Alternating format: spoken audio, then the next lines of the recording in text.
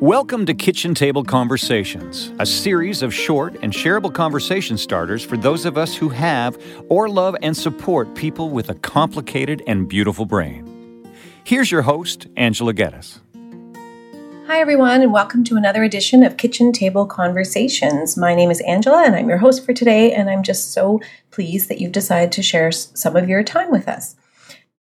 So I'm quite certain that most of you know by now that I am a social worker in private practice with a particular passion for supporting individuals who often feel misunderstood, often feel a little disenfranchised or isolated, or face, significant barriers to some of the social environments, social circles, and certainly some of the community supports that they might find quite helpful. I am quite honored to walk alongside some of the most resilient, brave, and just really strong and caring individuals that I have ever met. And many of them have very complicated and beautiful brains. Some of you may know that I have a particular interest in fetal alcohol spectrum disorder, but I also have a particular interest in supporting our veterans. And being that this is the month of November and the week of Remembrance Day, I thought I would spend some time today focusing on remembering and focusing on the many sacrifices that individuals have offered in the name of safety and security for fellow Canadians. I think that people who know me would also agree that I am not a historian and I'm not an expert in Canadian history and our military history in particular. I have learned much of what I've learned from the people that I walk alongside, and I've said that always. I've read a lot of books, I've written a couple, I've read a lot of journal articles and attended countless classes and, different programs and professional development. But the most meaningful learning that I have ever had is from the people who live these experiences every day. So I have learned much of what I know about our military service and the impact of that on individuals and family members from those who have served and those that I walk alongside and support. The older I get, the more I seem to be interested in history, and I guess it's more meaningful because it's not so distant as it was when I was growing up. I think that this week in particular is a good time to spend a little bit of time maybe learning a little bit more, maybe remembering, maybe taking some time to actually attend some services or some ceremonies, or hopping online to pay some tribute to some of the people that came before us that helped to build our country to what it is today. I'd like to take a couple of minutes to just recognize the role of our Indigenous veterans. Although it's difficult to get exact numbers of participation, but it is really, important to note that our Indigenous participation in Canadian military efforts over the years has been quite significant, and they came to their roles with really specialized skills. Important qualities that are often found within our Indigenous communities include patience and stealth and marksmanship. And these skills would help many of these soldiers become very successful snipers and reconnaissance scouts. And these were men who stealthily gathered information on enemy positions. Some of our Indigenous soldiers also used their language to our advantage by translating sensitive information into Cree so that it could not be understood by the enemy. And right here at home, Indigenous military personnel have filled a wide variety of roles, including serving with our Canadian Rangers, keeping our northern borders as safe as they can be. These Rangers use their intimate knowledge of the land in order to protect some of the most rugged and remote terrain that we have in this country. And now I'd like to take a moment to acknowledge Black Canadians in uniform, as their history in our military comes long before we became a country. American slaves had been offered freedom and land if they agreed to fight in the British cause, and thousands seized the opportunity to build a new life here in British North America. I think it's important for all of us to learn more about these valuable contributions to our Canadian military, and also to acknowledge the extra difficulties that many experience due to racism and discrimination. And it is important to note that the Canadian military is continuing to work on dismantling racist policies and to improve circumstances for all. But as we all know, this continues to be a work in progress. But I think that it's just really important for us to acknowledge that these circumstances really did and do exist, and that we all can play a part in learning a little bit more and knowing how we can become more a part of the solution. So as I said, much of what I've learned from about the impact of military service is from the people that I work directly with. And again, that's not to say that I don't have some foundational understanding. I do have some family members that are that have been active and are currently active within our Canadian military. But I think that it's important to note that, when I was in my youth, people didn't talk about the war. My family members that were a part of it stayed very quiet. And one in particular, I remember my father telling me that my great uncle Russell Alvin Geddes actively fought in World War II and was awarded for his bravery. So we all knew that we had an uncle that participated, but we also knew that he didn't tell any stories of his experiences. We had a number of great uncles and family members who were a part of World War II, but we didn't learn from them because they didn't speak of it. And so we all kind of understood that that was just something that they didn't necessarily want to talk about. But now we're understanding that many people experienced what we now understand to be post-traumatic stress disorder, but it was just something that we didn't address at all. So I feel so badly that so many people struggled with their own experiences on their own. Now I'm pleased to say that we are doing a lot of work to reduce the stigma that's so attached to mental health disorders of all kinds, but particularly for those of our Canadian military members who have served. It is now a little bit better understood that people do struggle with returning home from some of the terrible atrocities that they've seen while in theater. And we do have supports in place now for people who are able to access them.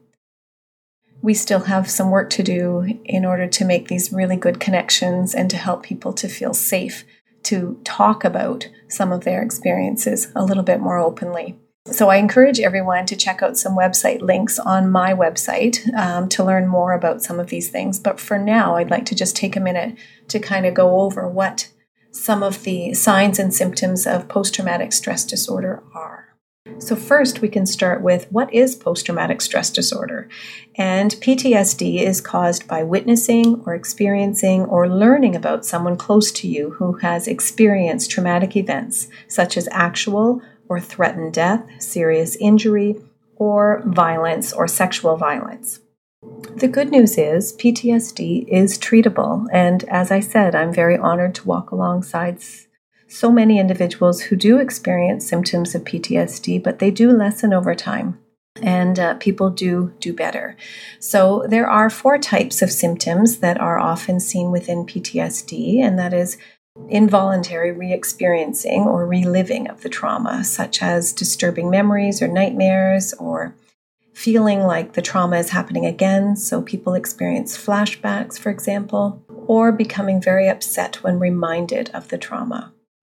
There's also for some a persistent avoidance, such as avoiding memories or thoughts about the trauma, so having no desire whatsoever to speak of it, which is what I was referring to earlier with many of my family members who just didn't talk about their experiences. So they would avoid places or people or conversations that would remind them of that trauma. And there's also negative thoughts and moods, so feeling very detached or isolated or misunderstood. And oftentimes there's a feeling of, I'm a bad person, or how could have I done that? And reflecting back on some of the experiences in a very, very different context and wondering what people are capable of back home now. And also seeing the world as a very dangerous place. There's also a tendency to be blaming of self for some of the trauma and feeling like it's a weakness. But there's also persistent negative emotions such as fear or anger or guilt or shame. And sometimes there's just a difficulty in feeling and really experiencing things like happiness and love, and a lack of interest in participating in pleasurable and important activities. And oftentimes, people with PTSD are more on edge and reactive. So I once had a vet that every time he came out of my office, he had to look up at all of the buildings to make sure that there weren't any snipers. And even though he recognized that the context was different, those memories and those safeguards and that training was very difficult for him to let go of, even once here on home ground. So there's this often a constant feeling of being on guard, watching doors when they go out into public, being irritable or angry or just not lacking tolerance for some of the more simple things in their view. There's often trouble sleeping and being very startled easily and difficulty with concentration. And sometimes we see people who are just really reckless and kind of self-destructive. In Canada, we also use a term called operational stress injury, or OSI, which is used to kind of describe any persistent psychological difficulty that results from duties that were part of their experiences within our armed forces or Royal Canadian Mounted Police. So operational stress injury describes a very broad range of problems that result in some level of impairment of functioning and interferes with day-to-day activities. So this can include PTSD or other diagnosed medical conditions such as anxiety or persistent depression and some maybe more or less severe conditions. We also support a number of people who are dealing with chronic pain and who are dealing with differently abled bodies that make, what they used to do sort of out of reach. And that can be really, really difficult to find your place once your body's not cooperating as it was before, not to mention the fact that chronic pain can just be absolutely exhausting. So as far as treatment for PTSD, it's often treated through talk therapy or medication, and sometimes a combination of both. I often suggest that people consider therapy before medication because, I just think it's important for the least amount of anything that interferes with the way that we think or process information, the better. However, I am a firm believer that there are times where medication is absolutely necessary. So this is done in consultation with your physician or your psychiatrist or your medical expert in this area. So among the most effective treatments for PTSD are exposure-based cognitive behavioral therapies. And these treatments involve exploring how the trauma has negatively affected the way people think or perceive information and helping survivors of trauma think in more balanced ways about what has happened and what it might mean. We also deal a lot with grief and survivor guilt with people who've been involved in traumatic experiences. So that's also something that we address. So there are a few links on my website that I encourage you all to take a look at. And being that Friday is November the 11th, I do encourage, if you have some time, to really take some of it to do a little bit of research and to further and deepen our understanding of the role of our Canadian military and certainly historically to help build our country to what it is today. I would like to take a moment to acknowledge that many of our veterans who are experiencing signs and symptoms of PTSD or depression or anxiety often will seek out ways to self-medicate. And lots of times this self-medication involves substance use and misuse. So I think it's really, really important to understand that, I've been in this field a long, long time, and I've never met somebody who struggles with alcoholism just simply because they like the taste of it. There is a reason why people overuse and misuse substances. And I think that it's been historically understood within our military culture that alcohol is used to let people settle down and numb things out a little bit. And so I think it's just really important to acknowledge that we continue to see the effects and the damaging effects of people who are now finding themselves abusing a variety of different substances. And then there's also an intergenerational impact as well. So, of course, there is risk of prenatal alcohol exposures when families are engaged in that drinking culture, but also there's the impact of living in a household where parents are struggling with mental health and addiction issues. So just wanted to take a moment to acknowledge that and to link that to some of the other work that I'm really, really passionate about, and that is, reducing both the incidences and the impact of prenatal alcohol exposures. So thanks so much for tuning in. Once again, if you have any suggestions for further topic areas, or if you like what you're hearing so far, feel free to share and connect with me directly. Contact information is on my website, so please feel free to do so. In the meantime, have a lovely week. Take good care.